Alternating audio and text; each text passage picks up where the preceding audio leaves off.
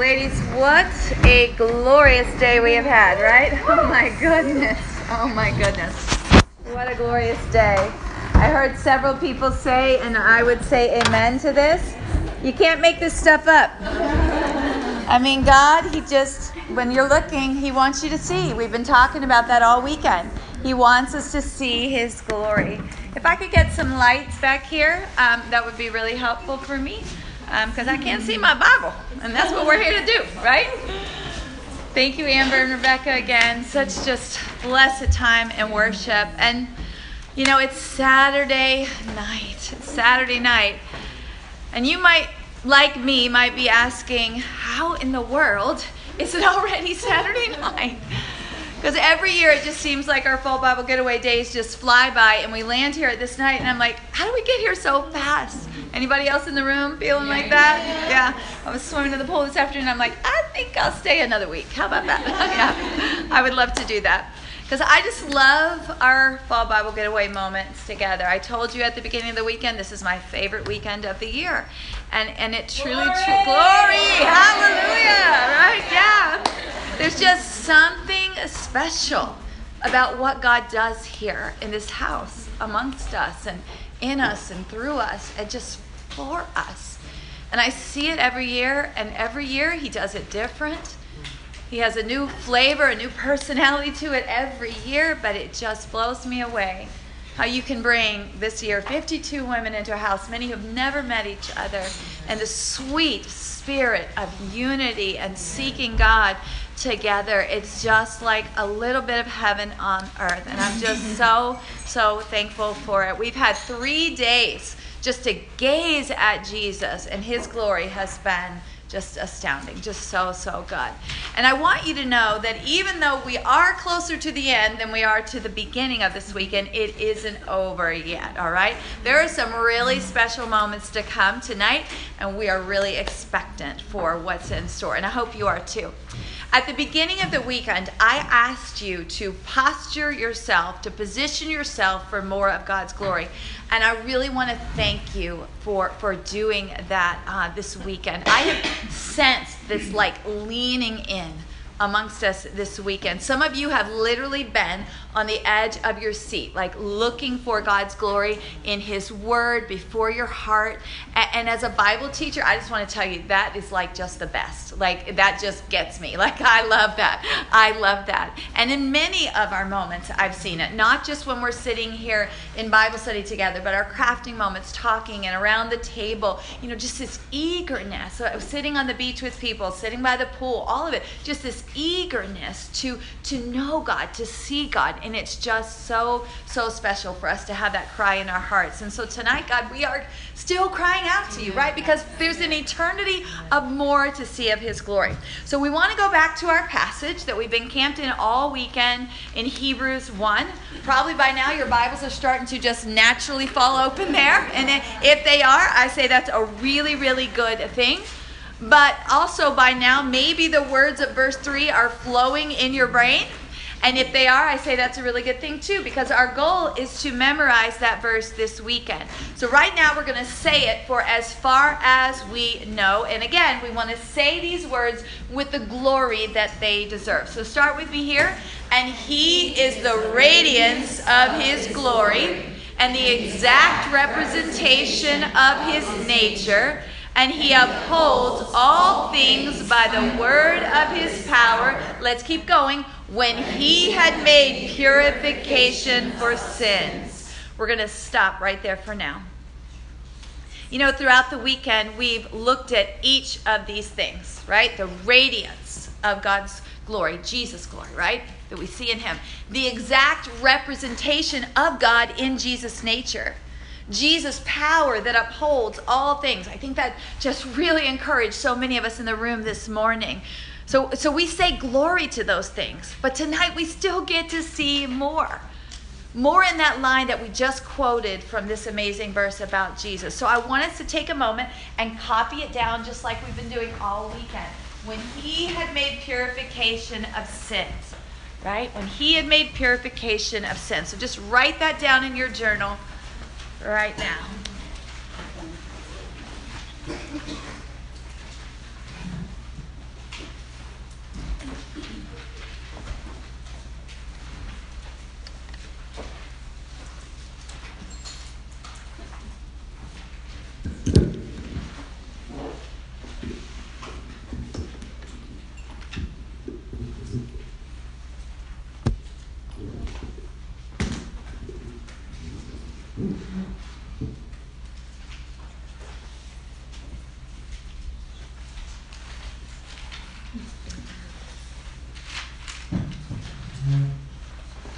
So now that you have that written down, or just finish up as you will, hopefully in your heart, but also in your journal, let's talk about that, okay?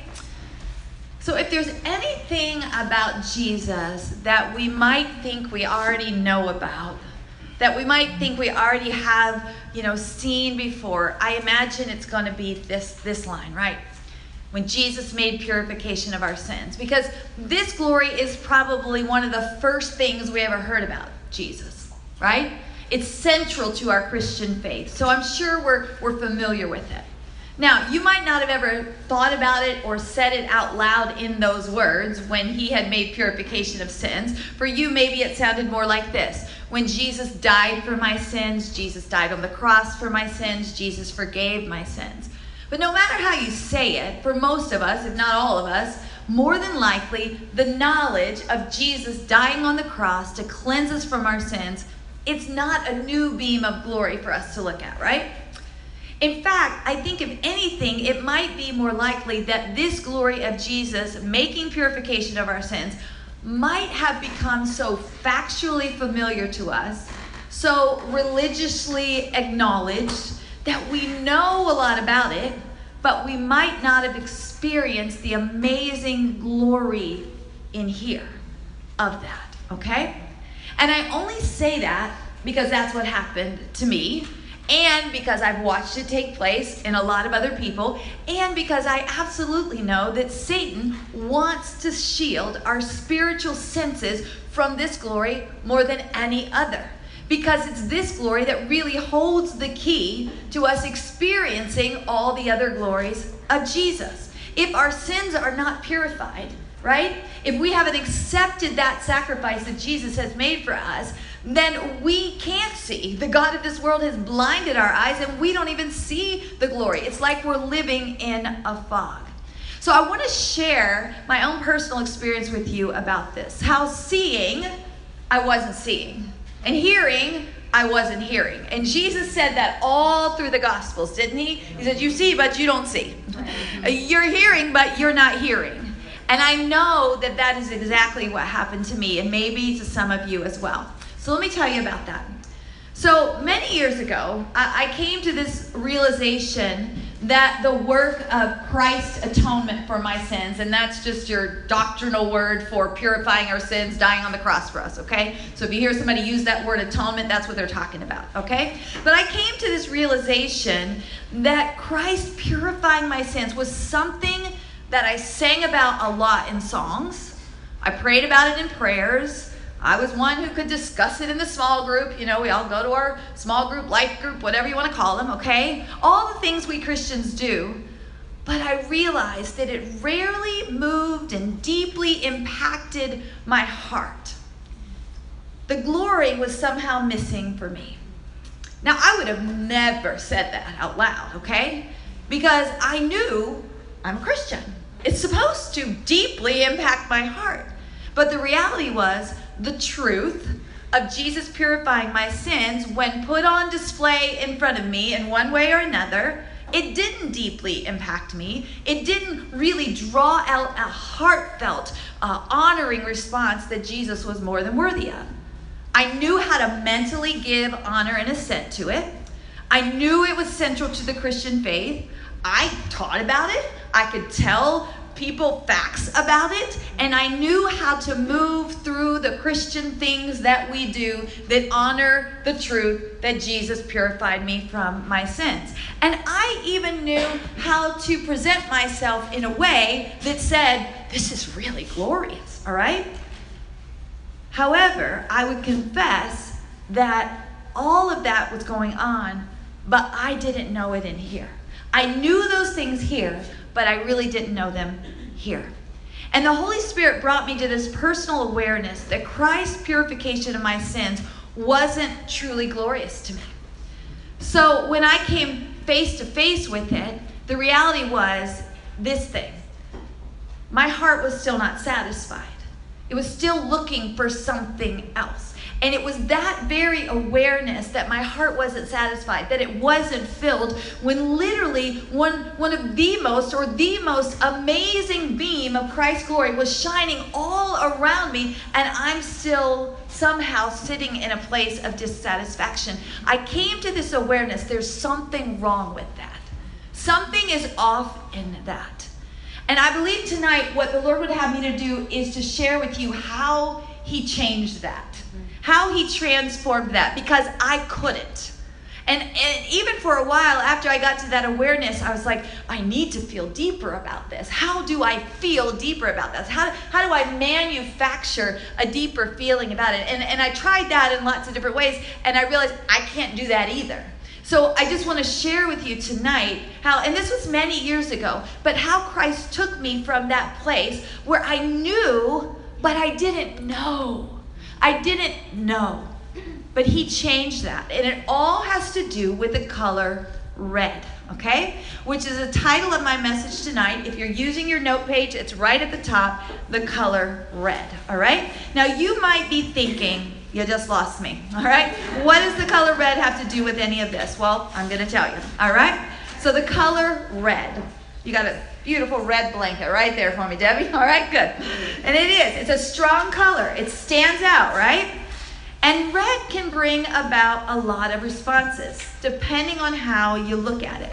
Now, we probably all have different ideas about it. I'm going to share from my personal experience, okay? 2 ways that were very opposite to each other of how I looked at red. And one of them was definitely the dominant way that red kind of spoke to me, all right? Red can be a color of harsh condemnation and criticism. I'll tell you why I thought that in a minute. Or red can be a color synonymous with love and freedom and celebration, and I'll tell you also about that. So maybe you can relate to those, maybe you can't. This is my personal experience, okay? And hopefully it's going to help you to see how Christ changed this for me. So some of you might know that for quite a few years I was a school teacher. I taught elementary school when we lived in Atlanta before my kids were born. And then later, after we homeschooled for a while, we all went back to school one year. And then I taught for the next 4 years in a classical Christian school. So being a school teacher, there was one thing that I was never without, and that was a red pen, okay? I always had a red pen in my purse, in my book bag, on my desk, somewhere. They were all over the place. I could easily access one. And why was that? Well, because as a teacher, I spent every waking hour, I felt like, grading papers. And for me, that was especially so because I taught in a classical Christian school, and they were required to write enormous amounts of things, which meant I had to grade all of those papers. And I taught middle schoolers, and I really needed a lot of red pens, because if you've ever read essays by middle school kids, especially middle school boys, most of the time they're very, very painful to read, all right? I'm just being honest. So I needed that red pen to highlight all of their mistakes, because I didn't want them to make them anymore. Their mistakes frustrated me after I stood in front of them for an entire hour explaining how we do this, and then they turn in their paper and it's like they never heard me, right? And so I would have to write notes and put X's and big circles, and sometimes even a big fat red F at the top that I circled 3 times. Can't you get the message? This is not how we do this. I am disappointed in you, and I don't like what you did. Now that sounds really harsh, and honestly, it probably was, and I look back on that and I think, ooh, you know, because none of us like to get a paper back like that, right? And maybe you've never held a pen as a teacher, a red pen like that. I know there are some teachers in the room, yeah, and maybe you guys don't even grade papers, like you do it online. Yeah, that's just not even right. I mean, I sat at soccer games grading. I didn't go anywhere. Thanksgiving dinner, I'm sitting there grading papers, you know, because there was just ever abundant stack of papers.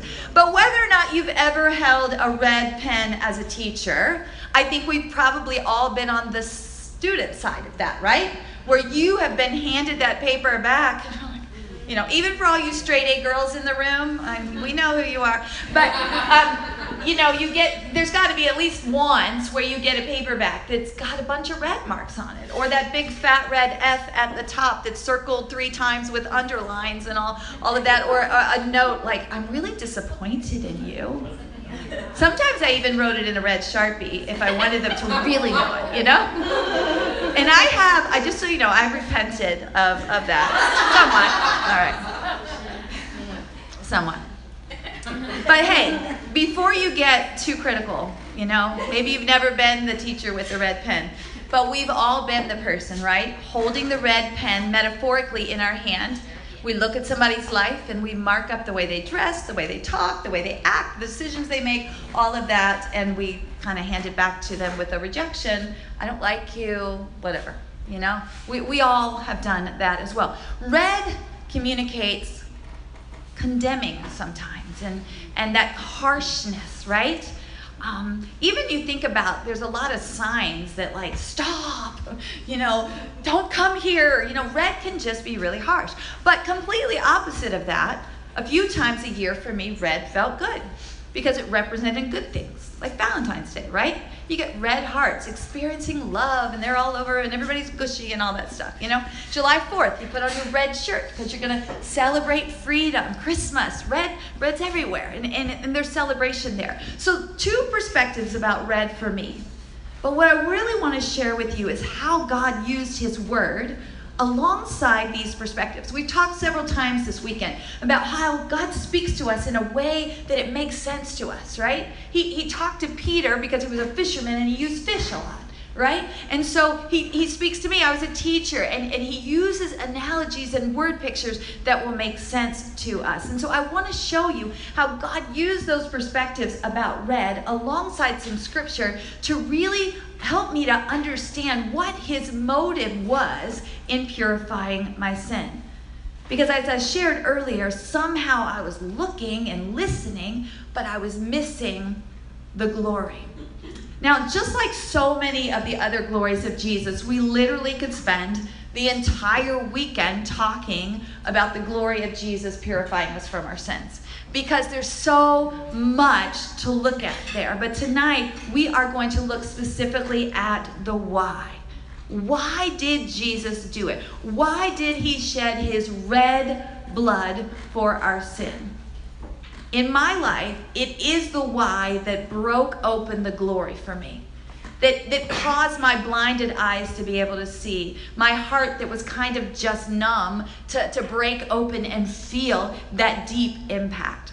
So Hebrews chapter 1 verse 3 tells us very clearly that he did it, right? That he made purification of sins. But that question that God answered in my life, and I think the question God wants to answer tonight for all of us, is why did he do it? What motivated him to purify your sin and my sin? I mean, what was the desired outcome? If he was going to go through all of that, why in the world did he do it? Did he bleed the color red to mark up our lives with bold, harsh, shame-filled condemnation?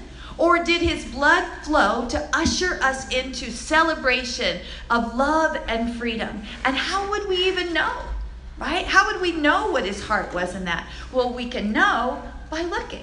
We can know by gazing at Jesus. And so we're going to do that tonight.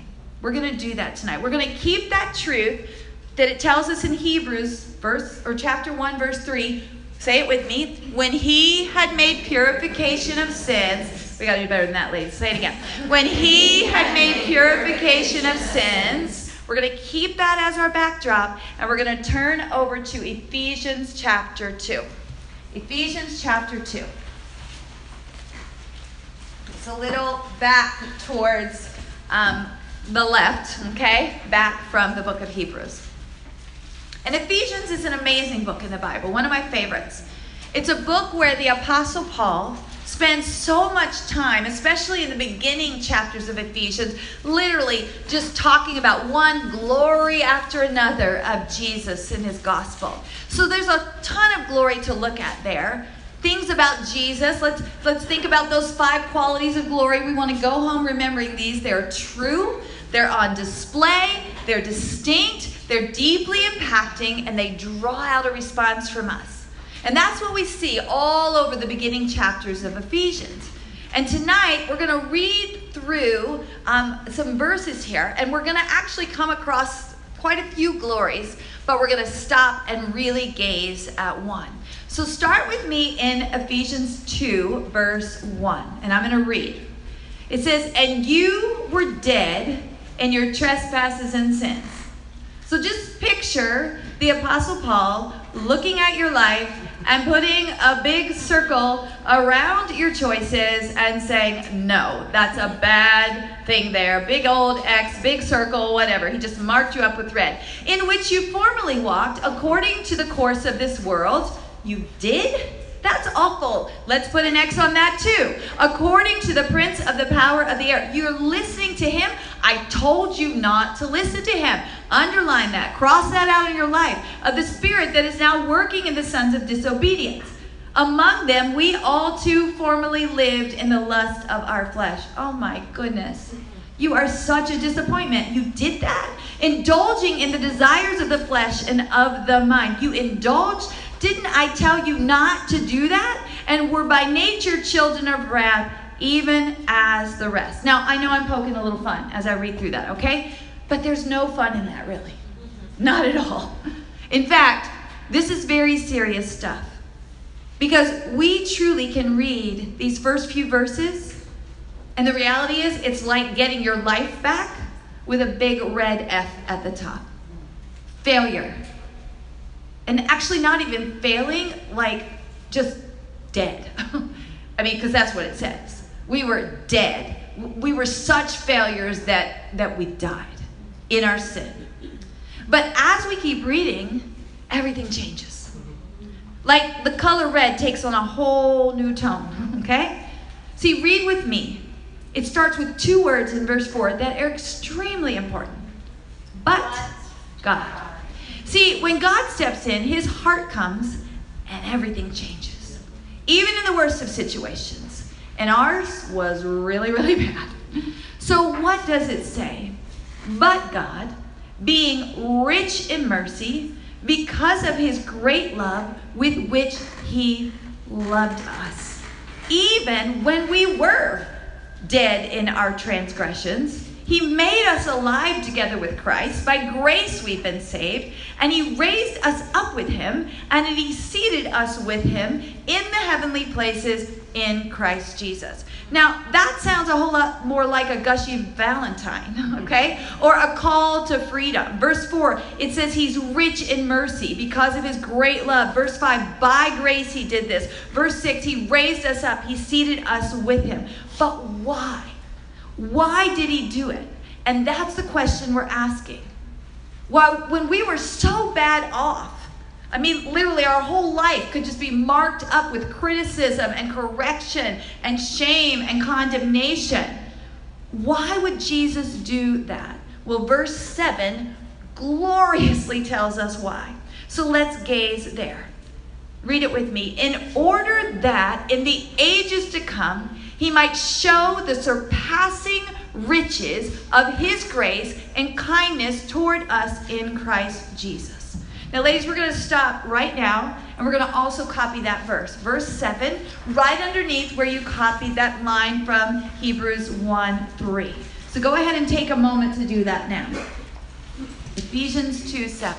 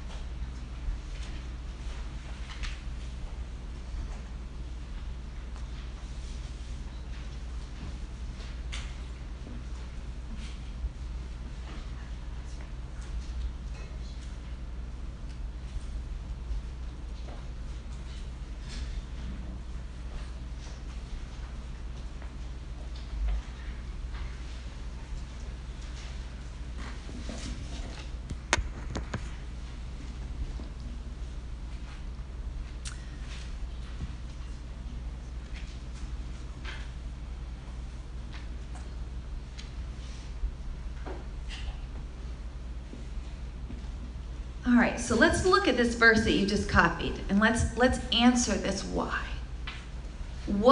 Did Jesus die? Did he shed his blood to correct and write a big fat F on your life? No. Does it say anything at all about God desiring to show you how messed up you were? Show you how much you were a disappointment to him? Does it say anything at all like that? No. Look at what you wrote again, and I'm going to read it as you look at it. In order that, in the ages to come, so in the future, he might show the surpassing riches of his grace and kindness toward us in Christ Jesus. See, clearly when we're thinking about why he did it, there's nothing there about Christ highlighting our failures. But there is everything there about highlighting what? His love and his kindness. Can somebody say glory, right? Glory. Because ladies, that is very distinct. That is not something you see every day. It's glorious. Because everyday normal to us is you messed up and I want to make sure you know all about it, right? You messed up and you should be ashamed of yourself. You messed up and so now you don't get that blessing or that benefit anymore. You messed up, so that's it for you. I'm done, right? But what we find in Ephesians 2 is not in line with our everyday normal of what we see around us. So go back to verse 4. God, being rich in mercy, because of his great love with which he loved us, even when we were dead in our transgressions, he made us alive with Christ. By grace we have been saved. And then you get down to verse 7, and it literally screams out the why. The why is that he was rich in mercy, that he loved us so greatly.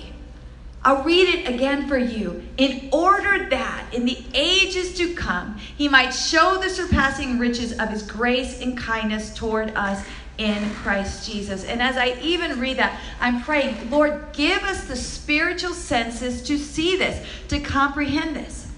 I'm even thinking of some just everyday context that could put this into a word picture for us. It's like, verse 7 is like you bring home a paper with an F on it and your parents say, let's go out for ice cream, okay?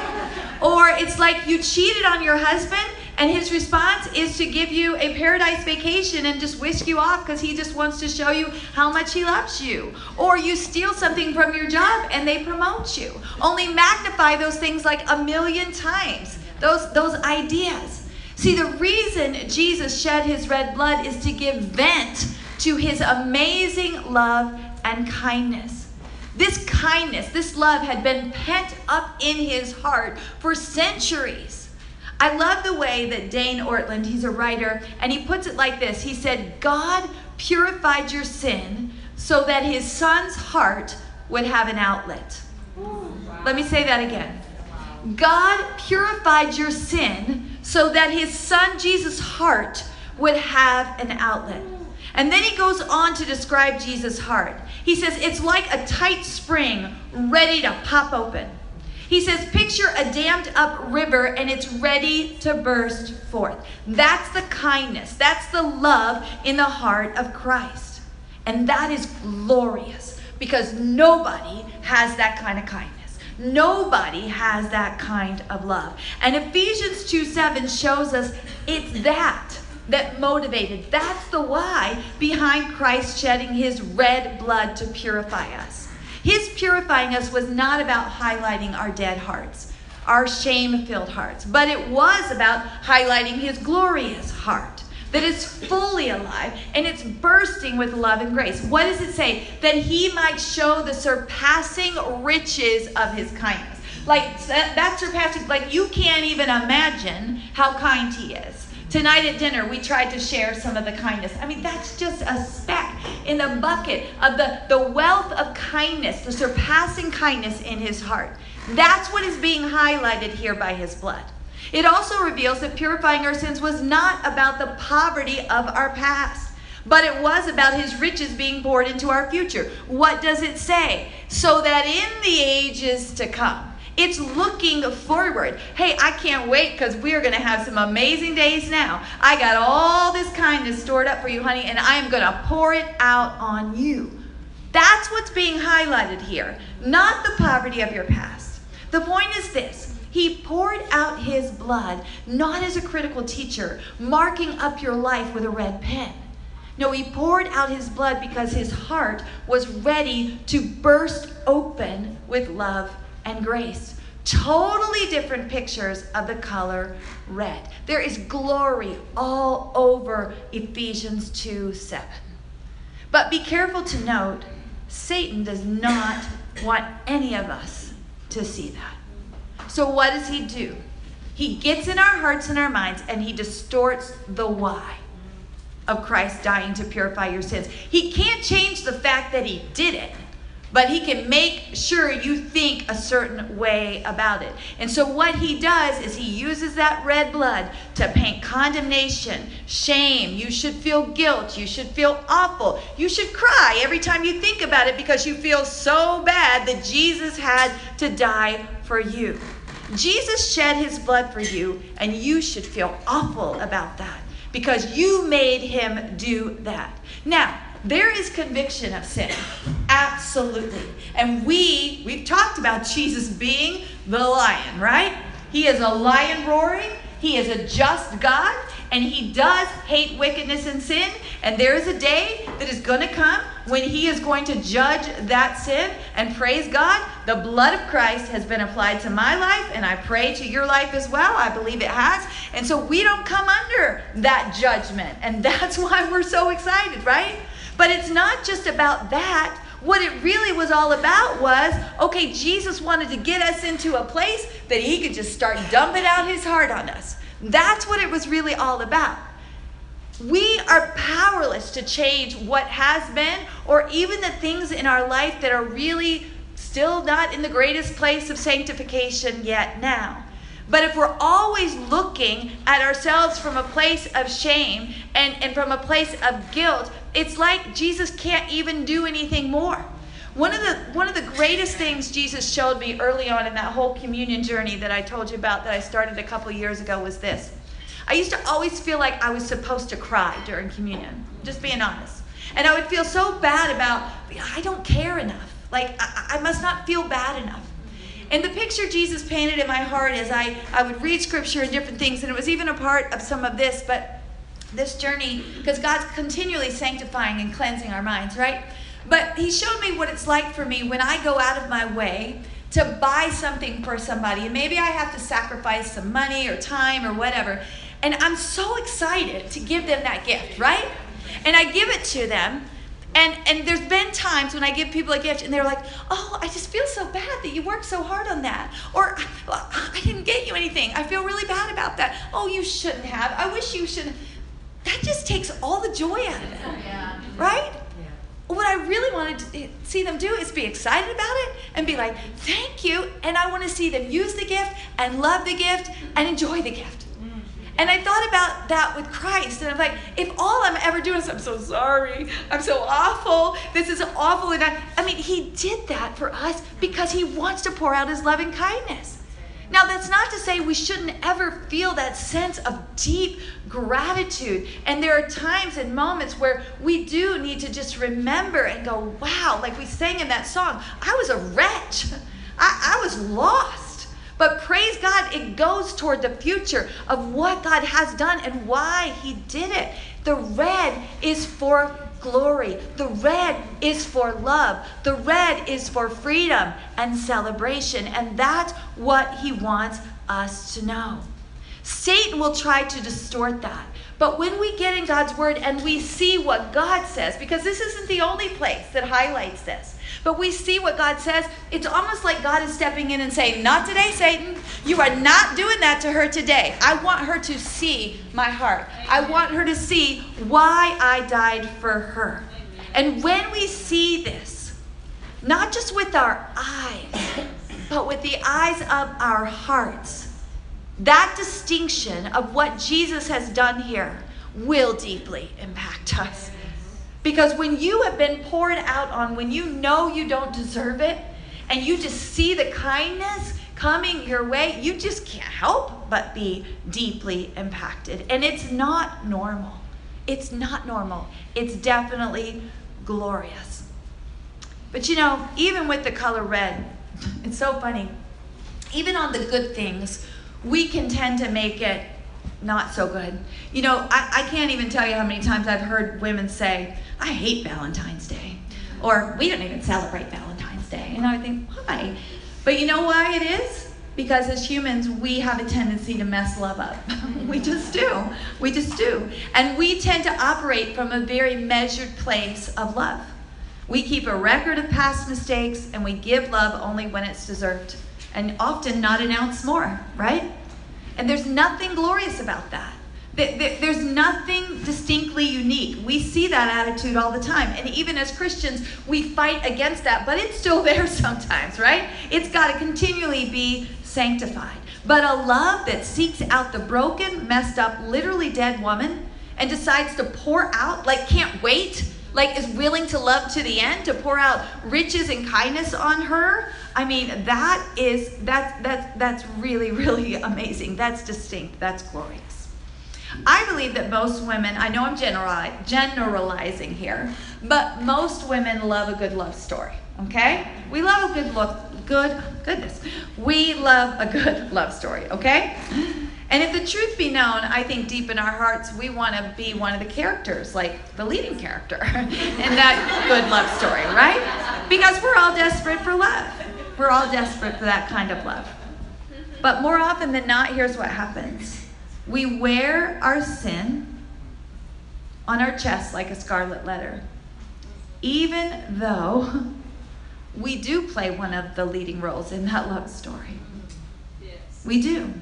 But we wear our sin on our chest like a scarlet letter. It's paid for by Jesus, but it's highlighted by a stain of shame. And that's not even necessary.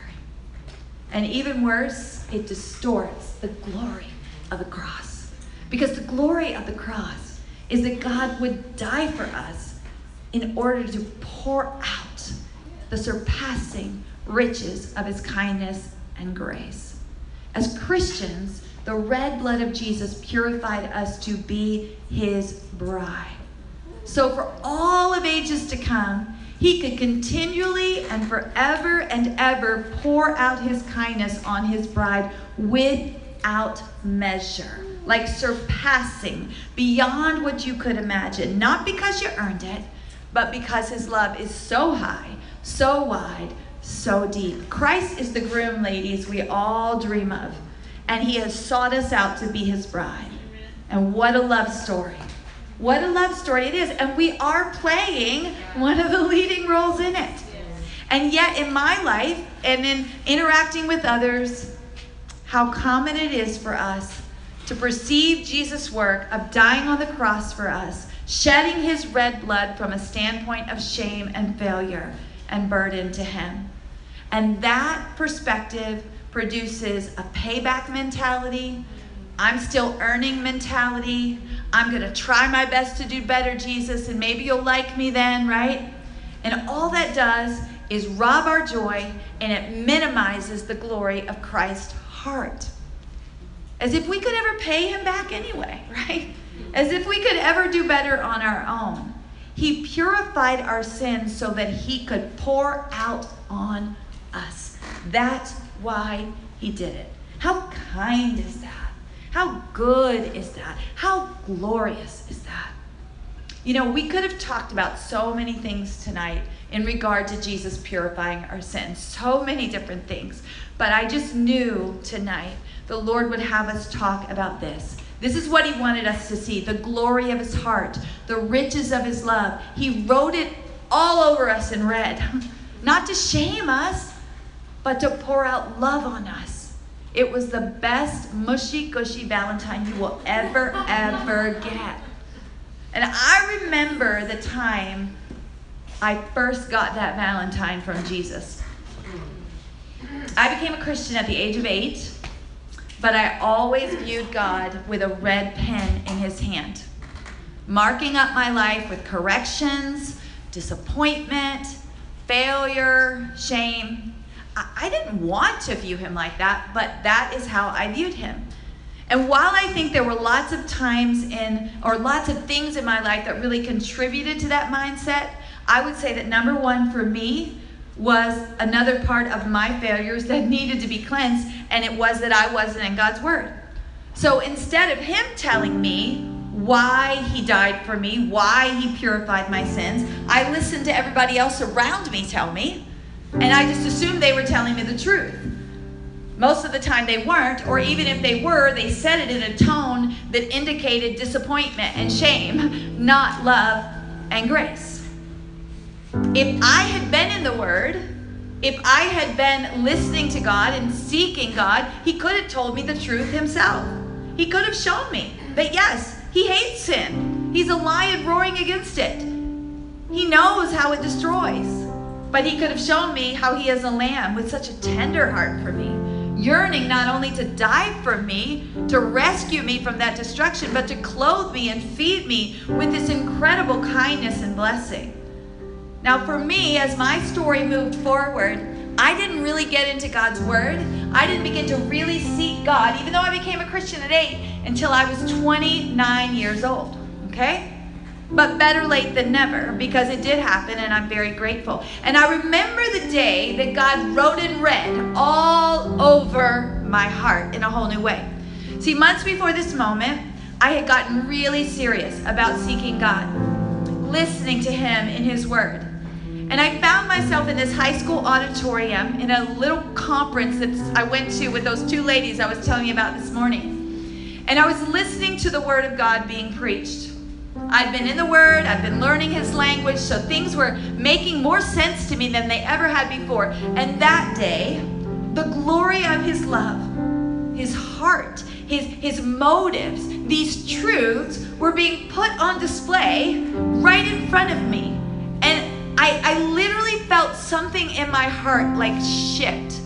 I sensed my eyes were opening up, and I was seeing something that I had kind of seen before, but it looked totally different. I was hearing about something that I had heard about many times, but it had a whole new sound to it. And what I was beholding in front of me left me in awe and wonder, because it was distinctly beautiful, and it was true love. That was so ready to just pour out in my life, that was the why Jesus had died for me, and it deeply impacted me. And because of that, it started to draw out a response of worship that I will never forget. It was so simple, the simplest of songs. I had sung it before, but literally tears were just streaming down my face as we sang, "Oh, the blood of Jesus, oh, the blood of Jesus, oh, the blood of Jesus, it washes white as snow." The color red took on a whole new look for me that day. And I saw it was all about the heart of Jesus. Everything shifted. And my prayer tonight is that if any of us have been in that place in our mental thinking about the death of Jesus for your sins, that the color red would shift tonight from shame and condemnation and correction to a place of unlimited, mushy-gushy love for you that Jesus has, and he just wants to pour it out on you. The truth, the distinction of this kind of love has been put on display in front of you. May the Lord open our eyes to see this. May he kick Satan out of the way with all of his harsh condemnation and criticism and lies about the blood of Jesus. The blood of Jesus is love. Love poured out on you, applied to your heart. So I would ask, what is the response in your heart? Does that make you grateful? Is there an aha moment in this moment? Does it satisfy? Do you sense that, okay, Jesus is not against me, he's for me? I mean, there's so many responses we could have.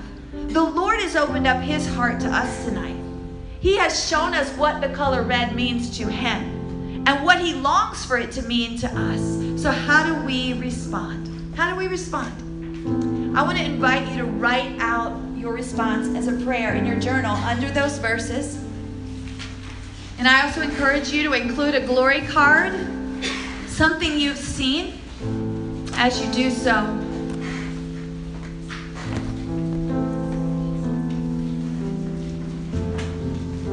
And if you're still in a place where you know that this movement of Jesus in your life doesn't move you probably in the way it should, I would just ask even that you write out a prayer of, Lord, open my eyes. I'm waiting on you. And just watch and see what he does in the days to come.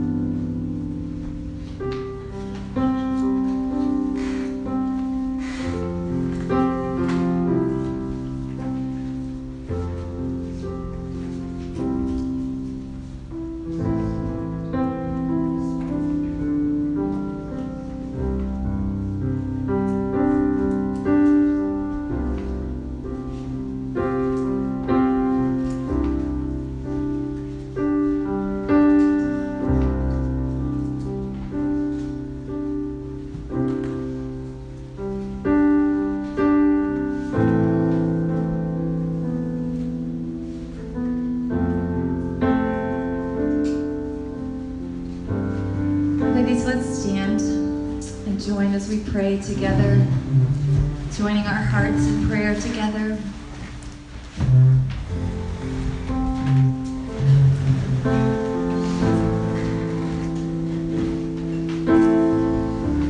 Jesus, the depth of your heart really just overwhelms us.